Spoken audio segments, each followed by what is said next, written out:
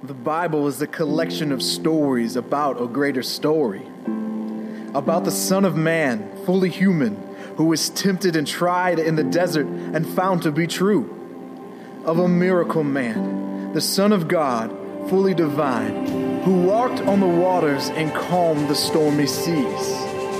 Who willingly climbed the hill to his death, gave his life on the cross, bled and died for our sins and the salvation of a broken world.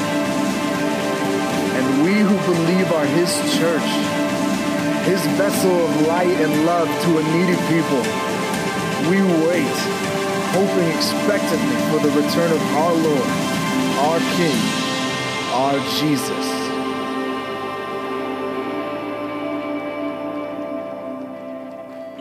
Yeah. Good. I want to thank the worship team for leading us. And, man, they just do such a good job every week. And I wanted to share this with you guys really quick about the worship team. This is what's neat about them is, so the drummer lives in Sevierville, Seymour area. Keyboard player lives up by the Boondocks, the watershed up in Norris. And then our worship leader, Priscilla, she lives out in Fountain City, the Broadway area. And then the bass player lives out by the Sea of Galilee around Norris Lake. And so I just say that to say this. We've just got, God's just doing such a geographical thing here. It's not just in this community, but it's just regionally. And so I'm just so excited about how God's bringing people from all over together. Yeah, celebrate it. Here in our little city, God's just bringing what we need. So I'm just so grateful for all he's doing. Well, hey, if you've come in late and I've not met you, my name is Peyton. I'm the lead pastor here at City Lights Church, and I'm so excited about what God's doing. Just a great day for us here to worship him, to give him glory, to know him. If you're here this morning and you're not a Christ follower, you're not sure what you think about that, that's okay. There's no prerequisite to be a part of this church. God is greater than your unbelief. God is greater than our skepticism, and so we welcome you here. There's no prerequisite. In fact, we say this, we'll meet you where you are. What that means is regardless of what you think, regardless of what you believe or how you feel or your past, you're welcome here. We want to be a church that Jesus would be the pastor at, and so that's what we're trying to do here. And speaking of just everything going on, can you believe it's October already? It's just crazy. It's just crazy October. And what that means is this, is that I have this reminder app on my phone, and for some reason it tells me like how far away Thanksgiving and Christmas are. Starting like in January, it's like, all right, you've got 364 days for Christmas is here.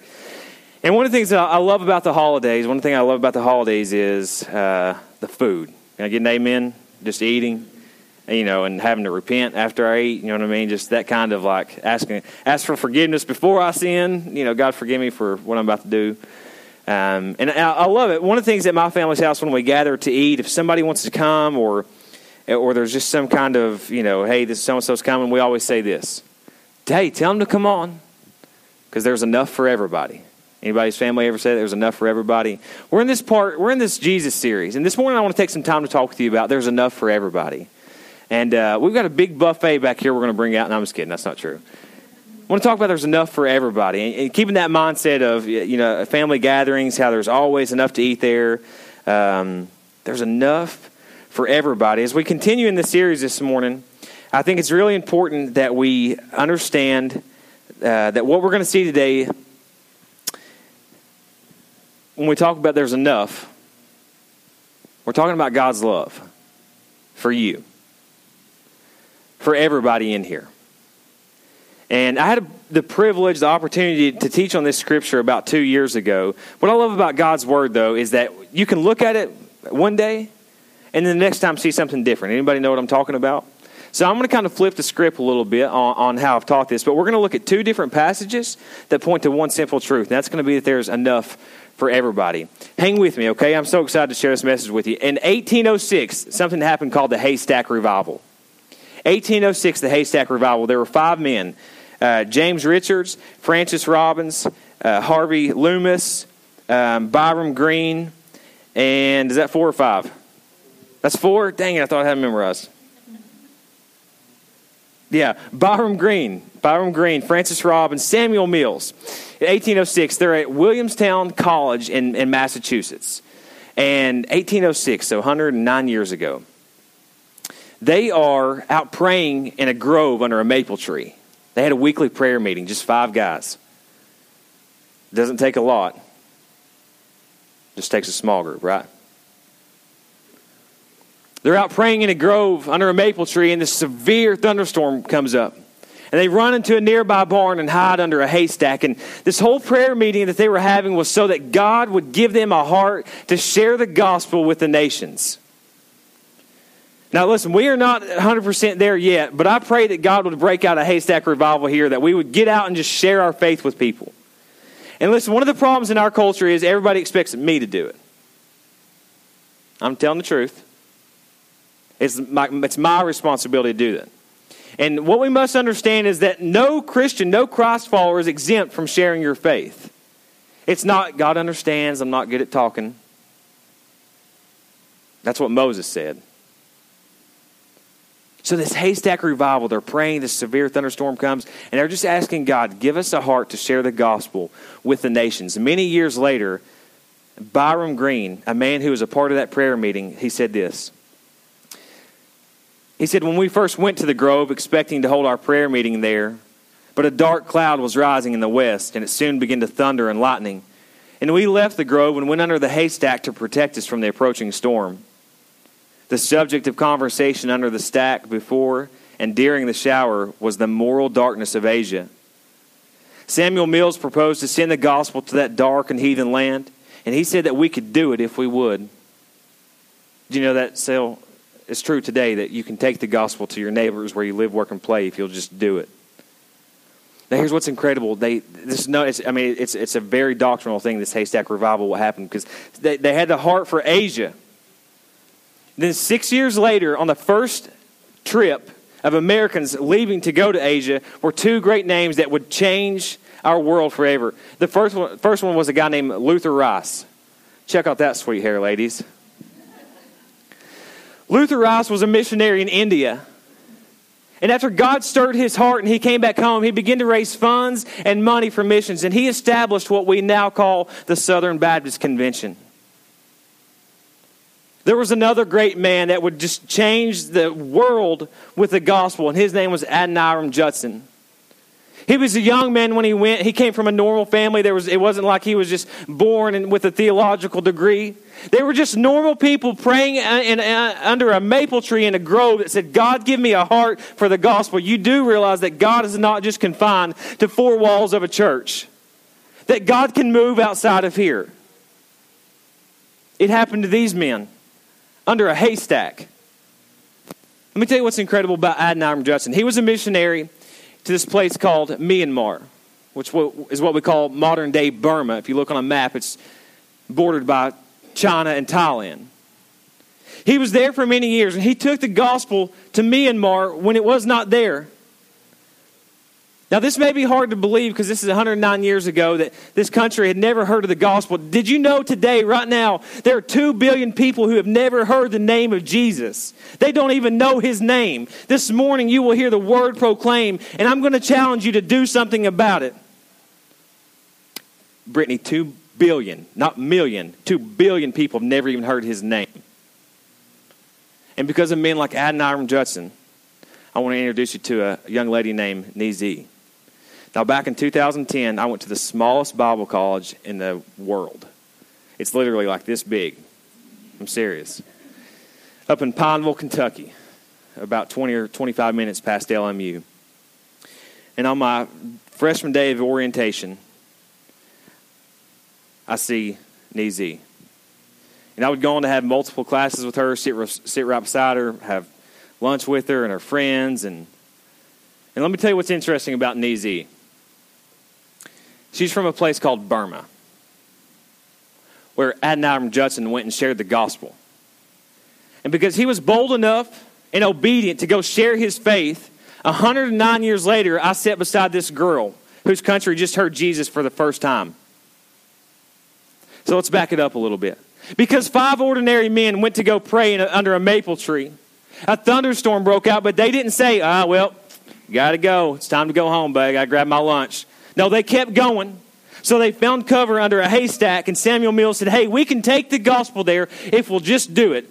That inspired 2 men, Luther Rice, who helped establish the Southern Baptist Convention, this Adoniram Judson, who had the guts to go. And because of that, Nizi met Jesus, and I sat beside her in Pineville, Kentucky. I want you to know this morning that there's enough for everybody. You just got to move. You got to respond to the gospel, and you got to go. You've got to go. There's got to be a sense of urgency. This morning we're going to look at two particular sets of passages. It's going to be more of a teaching message, but if I can get fired up, I may preach a little bit. Would that be okay? 3 of you are good with that? Yeah. Listen, I tell y'all this every week. We are recording a live podcast right now, so when you clap, it has to be loud, okay? There's a story in the New Testament of the feeding of the 5,000. Now, there's also a story of the feeding of the 4,000. Now, what's interesting about this is that not all Gospels tell both stories. Some think that there's a feeding of the 5,000 and there's a feeding of the 4,000. Some think that it was a mistake when they told the story of the 4,000. That somewhere it just got messed up, that it was actually the same thing, and that just told two different accounts. But I'm going to teach you this morning and preach and show you why I believe it's different. And ultimately, we're going to take these two different stories and point to one simple truth. And I believe if you will be receptive to what God wants to speak, revival could break out in here this morning. You do know, listen, I don't want to hurt anybody's feelings, but revival does not happen just because you schedule a preacher on the calendar. Who can bring revival but God alone? I want to set up the context for where we're going this morning. If you have a Bible, you can open it up. We're going to be in Mark chapter 6. If you have it on your phone, you can open it up. If you don't have one, don't feel guilty. We will just have it up on the screen for you, which, by the way, if you don't have a Bible or if you know someone that doesn't have a Bible, we would love to give you one. You can stop by the Next Steps table out there and we'll give you one for free. We'll give you one for free. So we're in Mark chapter 6. I want to set up the context real quick so you know that we're going. There's a man named John the Baptist. And John the Baptist has just been beheaded by King Herod. Jesus and the disciples, they've been on the move. At the very beginning of this chapter is when Jesus goes to his hometown and basically he just gets dishonored. Nobody wants to have anything to do with him. Now he calls John the Baptist the greatest man ever born to woman. So you can imagine the emotions that he feels. His disciples are tired. Jesus is tired, and he says, hey, let's get in the boat. Let's go to the other side of the lake, and let's rest. Let's go to a remote place and rest. But what happens is this.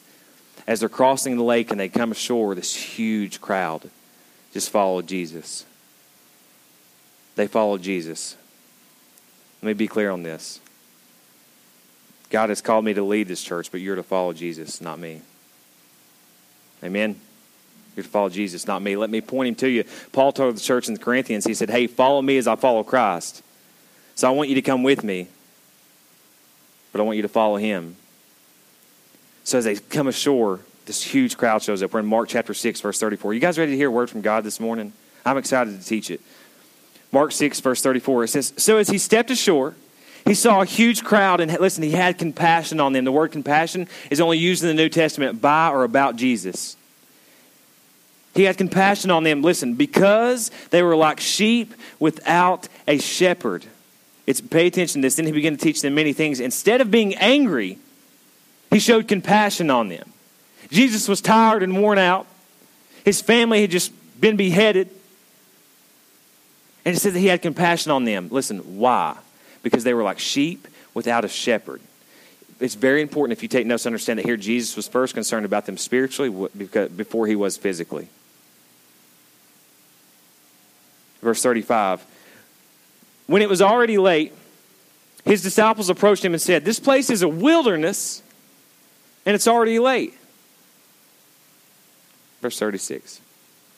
Listen to what they said. Send them away so they can go into the surrounding countryside and villages to buy themselves something to eat. This is typical cultural Christianity mindset.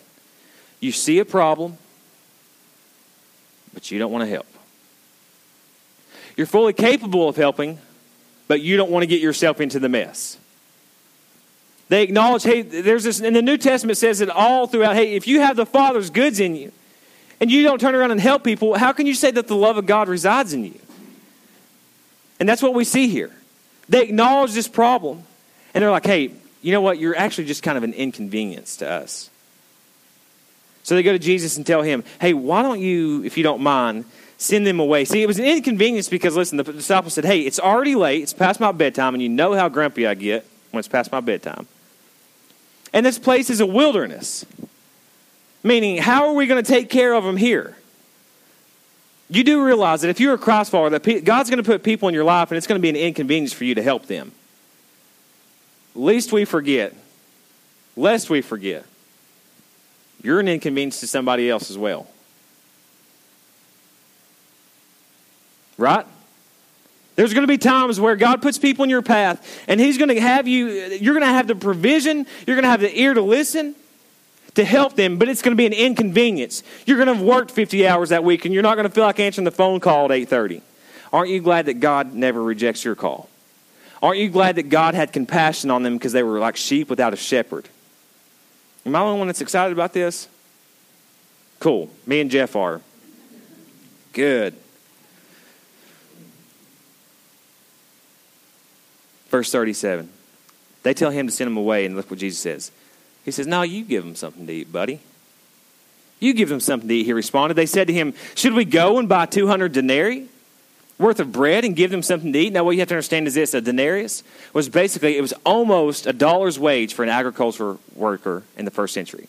So 200 denarii is almost the equivalent of 8 months' salary. So I imagine when the disciples say this that there's a little sarcasm there. Because remember, it's late. They're in the wilderness. They have nothing. They're like, hey, what do you want us to do? Take all our money and go buy them something to eat? Verse 38. And he asked them, how many loaves do you have? Go look.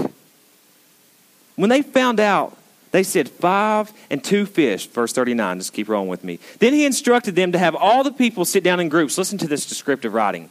People sit down on the green grass. Makes you think, okay, it's got to be spring or summer. Right? I love the descriptive writing of Mark here. Verse 40, so they sat down in ranks of hundreds and fifties.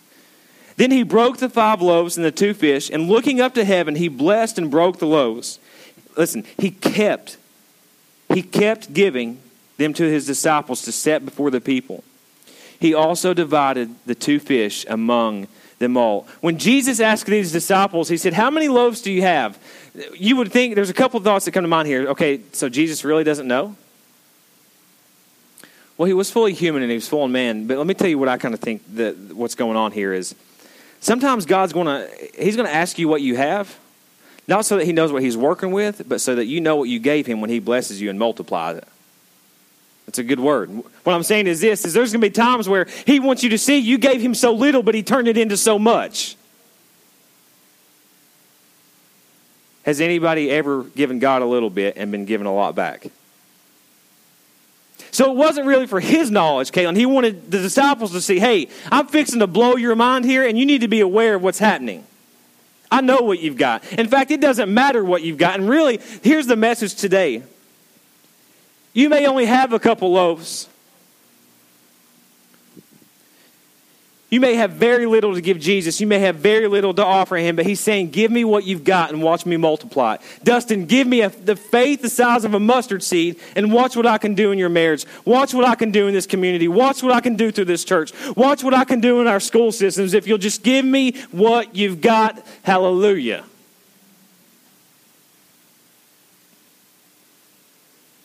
When they gave him what they had, it says that he kept giving. He's a good father who's generous. He kept giving. When we withhold, Heather, he keeps giving. When you refrain, when you pull back trust, he keeps giving. He kept giving. Verse 42.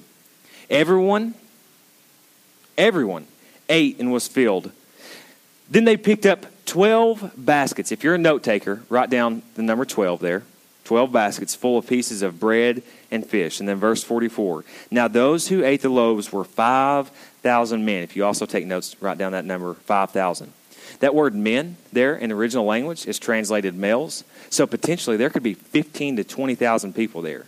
If you want to just break it down to like the way shooting low, if half of these men were married, that's 7,500. If half of them had kids, that's 9,000. But you figure the average family, even back then, had multiple kids. It's very possible for it to have been 20,000 people. He's good. He'll blow your mind if you'll just give him a little bit of what you got. If you take notes, keep keep that 12 baskets and keep that 5,000 there, because we're going to come back and kind of pick that apart a little bit. Now, that's the feeding of the 5,000. This is kind of a studious message, okay? So I need you to hang with me. Just 47 verses later, we're going to read a story in just a moment about how Jesus fed the 4,000. Now, a lot of scholars, as I mentioned, believe that this is a story that was just somehow got mixed together with the first one, and Mark got it wrong. However, Matthew, the Gospel of Matthew, mentions it as well. Now, I don't want to kind of go over your head, but a lot of people think that maybe he took Mark's Gospel and just added to it, because Mark is the shortest Gospel, is the first Gospel written. And if you're writing on a paper, is it easier to make something shorter or to make it longer? It's easier just to add to it instead of take away. It's just a thought. What I believe, though, is that it was intentional, and that we're going to see some symbolic significance here that you can't really see at face value. What Jesus is doing here is he's showing how he has made provision for the love of God to reach everybody. If you guys are with me, say I am. This is Mark chapter 8, 47 verses later, okay? 47 verses. Jesus' whole ministry was only 3 years, so potentially at the most, this is only a couple months later. At the most, 6 months if you want to be generous. You're going to need to know that because we're going to point that out. Mark 8, verse 1. In those days there was again, interesting that Mark uses that word, there was again a large crowd, and they had nothing to eat. He summons the disciples and he said to them, I have compassion on the crowd. Now listen what he says. Because they've already stayed with me 3 days and have nothing to eat. Do you remember why he had compassion on the first crowd? Because they were like sheep without a shepherd, which is suggestive of these lost people just came up to him right then. Now this group is saying that they've been there for 3 days. I think something that Jesus is trying to tell us here is that it does not matter how long you've been with him, if you've been with him for years, or you just find him today, that he's willing to extend his compassion to those who are in need.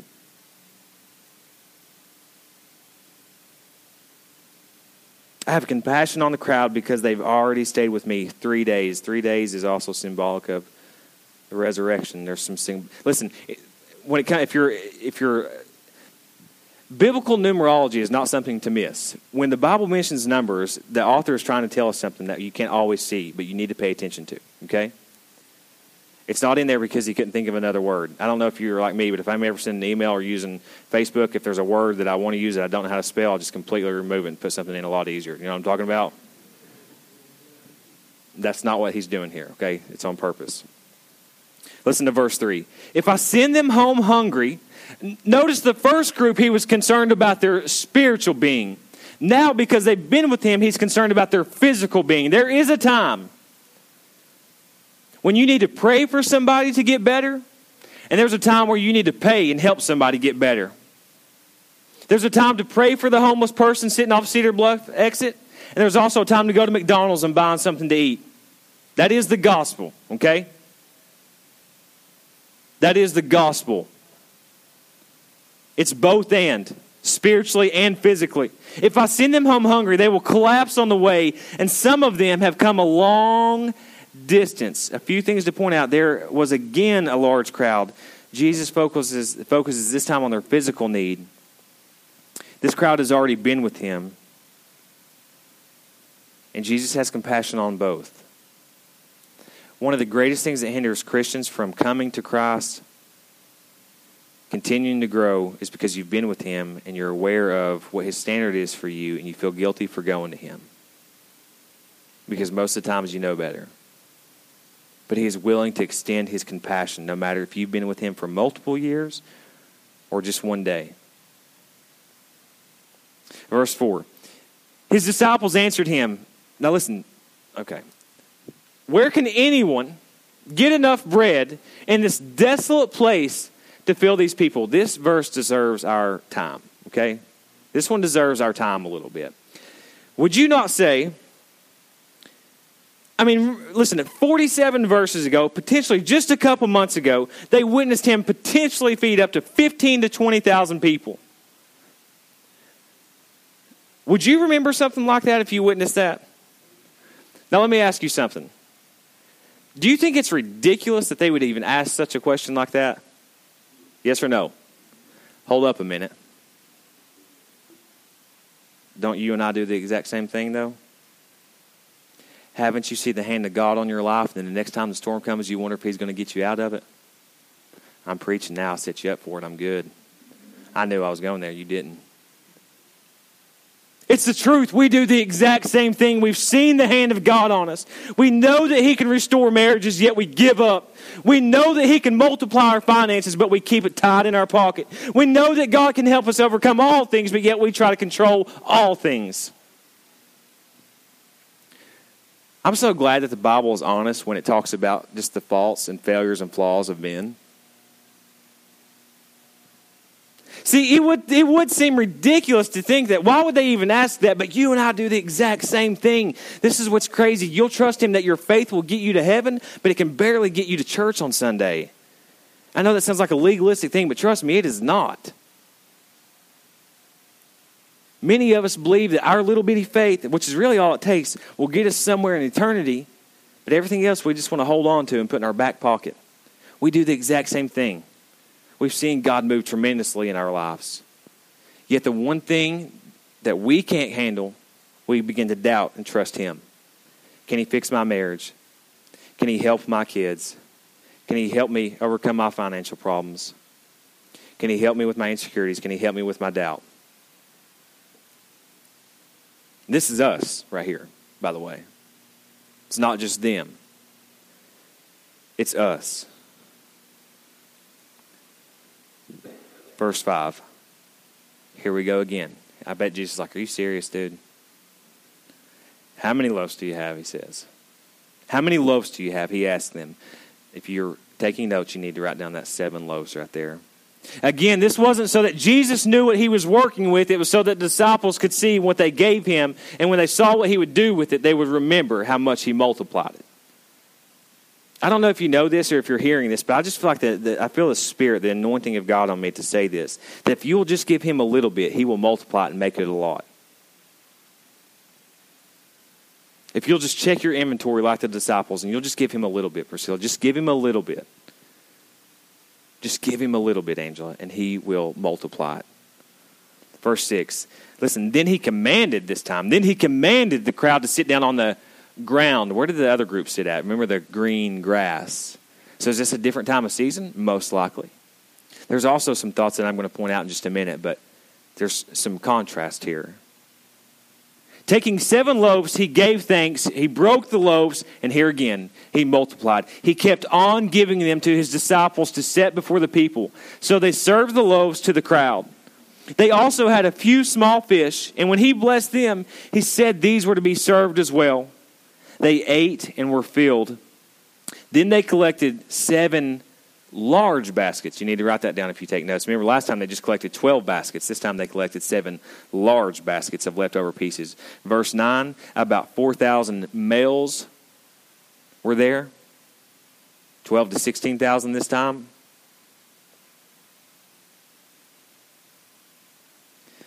There's some really strong symbolic truths here that I want to point out to you. Do you guys want to learn something just for a minute? Anybody want to feel a little bit more educated when you leave?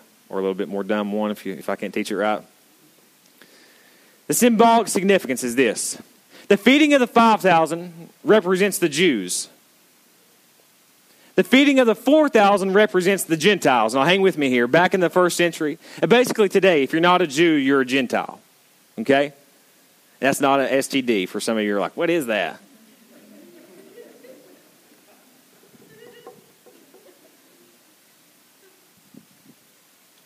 5,000 is for the Jews. The feeding of the 4,000 is for the Gentiles. The 5 loaves that were fed for the Jewish community represent what we call the Pentateuch, the book of the law. Genesis, Exodus, Leviticus, Numbers, Deuteronomy, which is given for the Jewish people. Are you guys with me? Okay. The 7 loaves in biblical numerology is a number that represents completion. How long did it take God to complete the earth? 6, and he rested on the 7th, which was... listen, I know what you meant. We're good. But 7 represents completion. Meaning this, do you know what the Bible says? That it says there's a narrow path and there's also a broad one, right? Would you agree that there are more? Would you say that there are less people in this world that know Jesus? Would you say that's true compared to those who know him more? There are less people. If a third of the population has never heard of his name,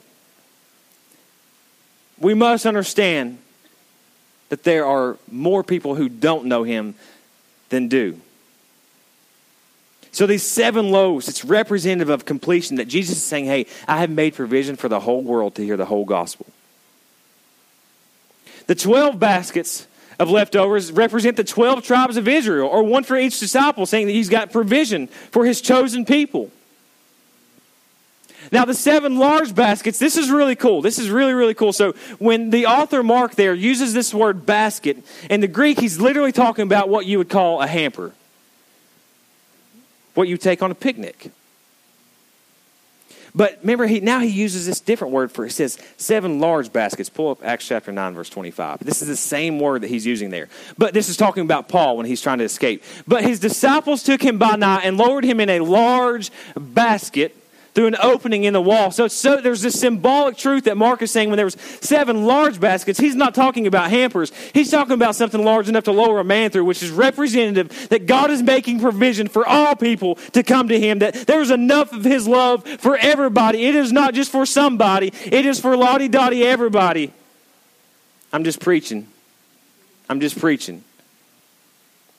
He has made provision. So this symbolic truth, what he's saying here is that, listen, I'm going to meet physical needs and I'm going to meet spiritual needs, but it's going to be for everybody, Brian, regardless of what your past is, regardless of where you've been, regardless of how righteous you think you are.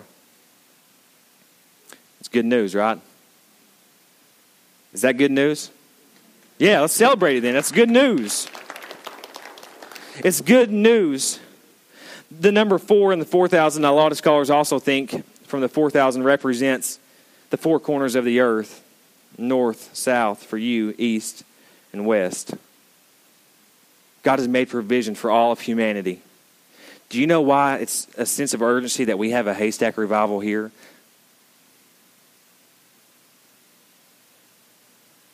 That we share our faith.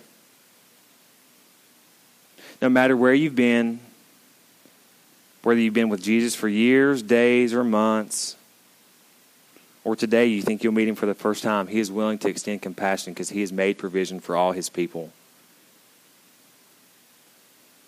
And just so we're clear, I want to just get one little jab in there. Everybody needs his compassion. None is more holy than he. None is more righteous than him. We all need his compassion. The problem with many of us, the problem who will be listening to this podcast, for those who are live here today, what prevents us from experiencing his compassion is that we oftentimes carry around the weight of shame and guilt and our problems on us. And you feel too dirty to go before a holy God. I know it's true because I'm a Christian as well. I'm a Christ follower as well. Being a pastor does not exempt me from sin or having problems.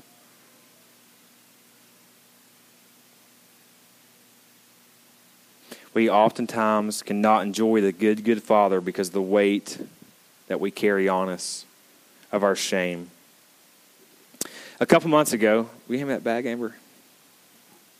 A couple months ago, my wife and I and my daughter and my little boy, that was him just singing back there, we went on a vacation. We went camping down in Florida for 2 weeks. It was awesome. I'd never taken a 2-week vacation before. And it was one of those ones where I thought, like, okay, I'm going to be ready to come home day 9, be stuck for 5 more days. But I think I shared this with you. It was day 3, and I realized by dinner time I hadn't even brushed my teeth yet. It was one of those, just a good vacation. So we stayed in Panama City for 7 or 8 days, and then we went to this place called St. Joseph Peninsula State Park, which is about an hour south of Panama City. And just before y'all start thinking, this pastor's rich. Well, listen, we pulled a camper, okay, and we stayed in campground, so we didn't high rolling. We were blessed, though. We are blessed. This church takes care of us, and God's been faithful. We have partnering churches that help support me, and God's been good. But we were on this trip, and we were down there in St. Joe State Park, and it was just beautiful. You know, it was the beach, and, man, it wasn't that crowded, perfect weather, and we'd been down there for a little while, and it was time for us to go back, and Harper's playing in the sand, and this is her little toy bag. And in it, she's got, like, shovel, some sand toys. They still have sand on them. Sharky's. Anybody been to Sharky's in Panama City? We went out to eat there. You know, I'm kind of nervous because I don't know what's in here actually, but just all kinds of toys and sand toys. And I begin to say, Harper, it's time to go. We got to go back to the camper. You know, we got to get ready and we got to go. And she begins to throw everything in there. And you have to tell them 1,000 times because all she wants to do is play. And we begin to carry our stuff. And I was like, hey, do you want me to help you? And she said, no, Daddy. I don't carry my own. So, you know, little sweet, precious, you know, thing. I don't know if I can actually get this on me because I'm a little bigger than her, but she throws this bag on her. Now, listen, this bag is not heavy at all for a grown man or woman. But we begin to walk up in the sand, you know, we're carrying everything, and it's quite a bit of walk. And I noticed just like a few feet into it that her face is getting really, really red. For her, it's heavy. And I said, baby, do you want me to help you carry that? She said, no, Daddy. I said, okay. And so I'm just walking, you know, really, really, really slow with her, just watching her. And I'm seeing this guy. If you don't have kids, it's going to be hard to imagine. If you do have kids, you know what I'm talking about. It's just one of those moments with my little baby girl where I just wanted time to freeze for a little bit longer. And the farther we get to walk, you know, the sand, it's so hard to walk in. We've got flip-flops on. Her face is getting red. And I'm looking at her and I'm thinking, my God, she can't even enjoy the views because she's got all this crap on her back. But see, to her, it was very, very important what she had in this bag. This morning, many of you are carrying stuff on your back that's really, really important to you, but at the end of the day, Sarah, it means nothing. To you, it's the weight of the world. If you don't have this, then your identity is forsaken. You are not as much a woman or man. And I'm just sitting there watching her, and I'm watching her. I keep asking her, you know, Harper, do you want me to help you? And she said, no, Daddy, no, Daddy. Her face is really red. She's holding her head down. It's really, really heavy for her. Kind of like you do sometimes when you carry around stuff you feel like it's important to you. It weighs you down. Now I'll never forget it. She got our eyes just like her mama. She looked up at me and she said, Daddy, will you help me carry this? And I said, yes. I've been waiting for you to ask me. The church this morning, you're carrying around some things that they seem important to you, but they're really not. And the Father's just waiting for you to ask Him to help. Because He has made provision, and there is enough for everybody. There's enough for everybody. You don't have to carry around the weight of your past. You don't have to carry around the weight of your sin, your shame, your struggles. He's a good, good Father.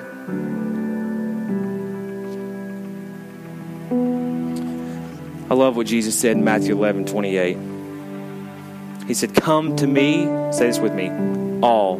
Let's say it again. Come to me, all who are weary and burdened, and I will give you rest. Some of you need rest in the Father this morning. You need rest in the Father. You need to come to Him and give Him your problems. He says, come to me. Look, there's no prerequisite. He says, just come. Not how many scriptures do you know.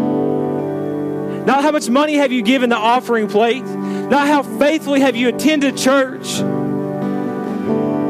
Not how perfect you are or what kind of family you come from. He just says, come to me, all of you, everybody, and I will give you rest. Do you believe that the Father is able to provide for His children this morning? Have you experienced His provision? Can we celebrate if you've experienced it? If you've not, God wants to give it to you this morning. Stand with me. He says, come to me, all who are weary, and I will give you rest. He is our good, good Father.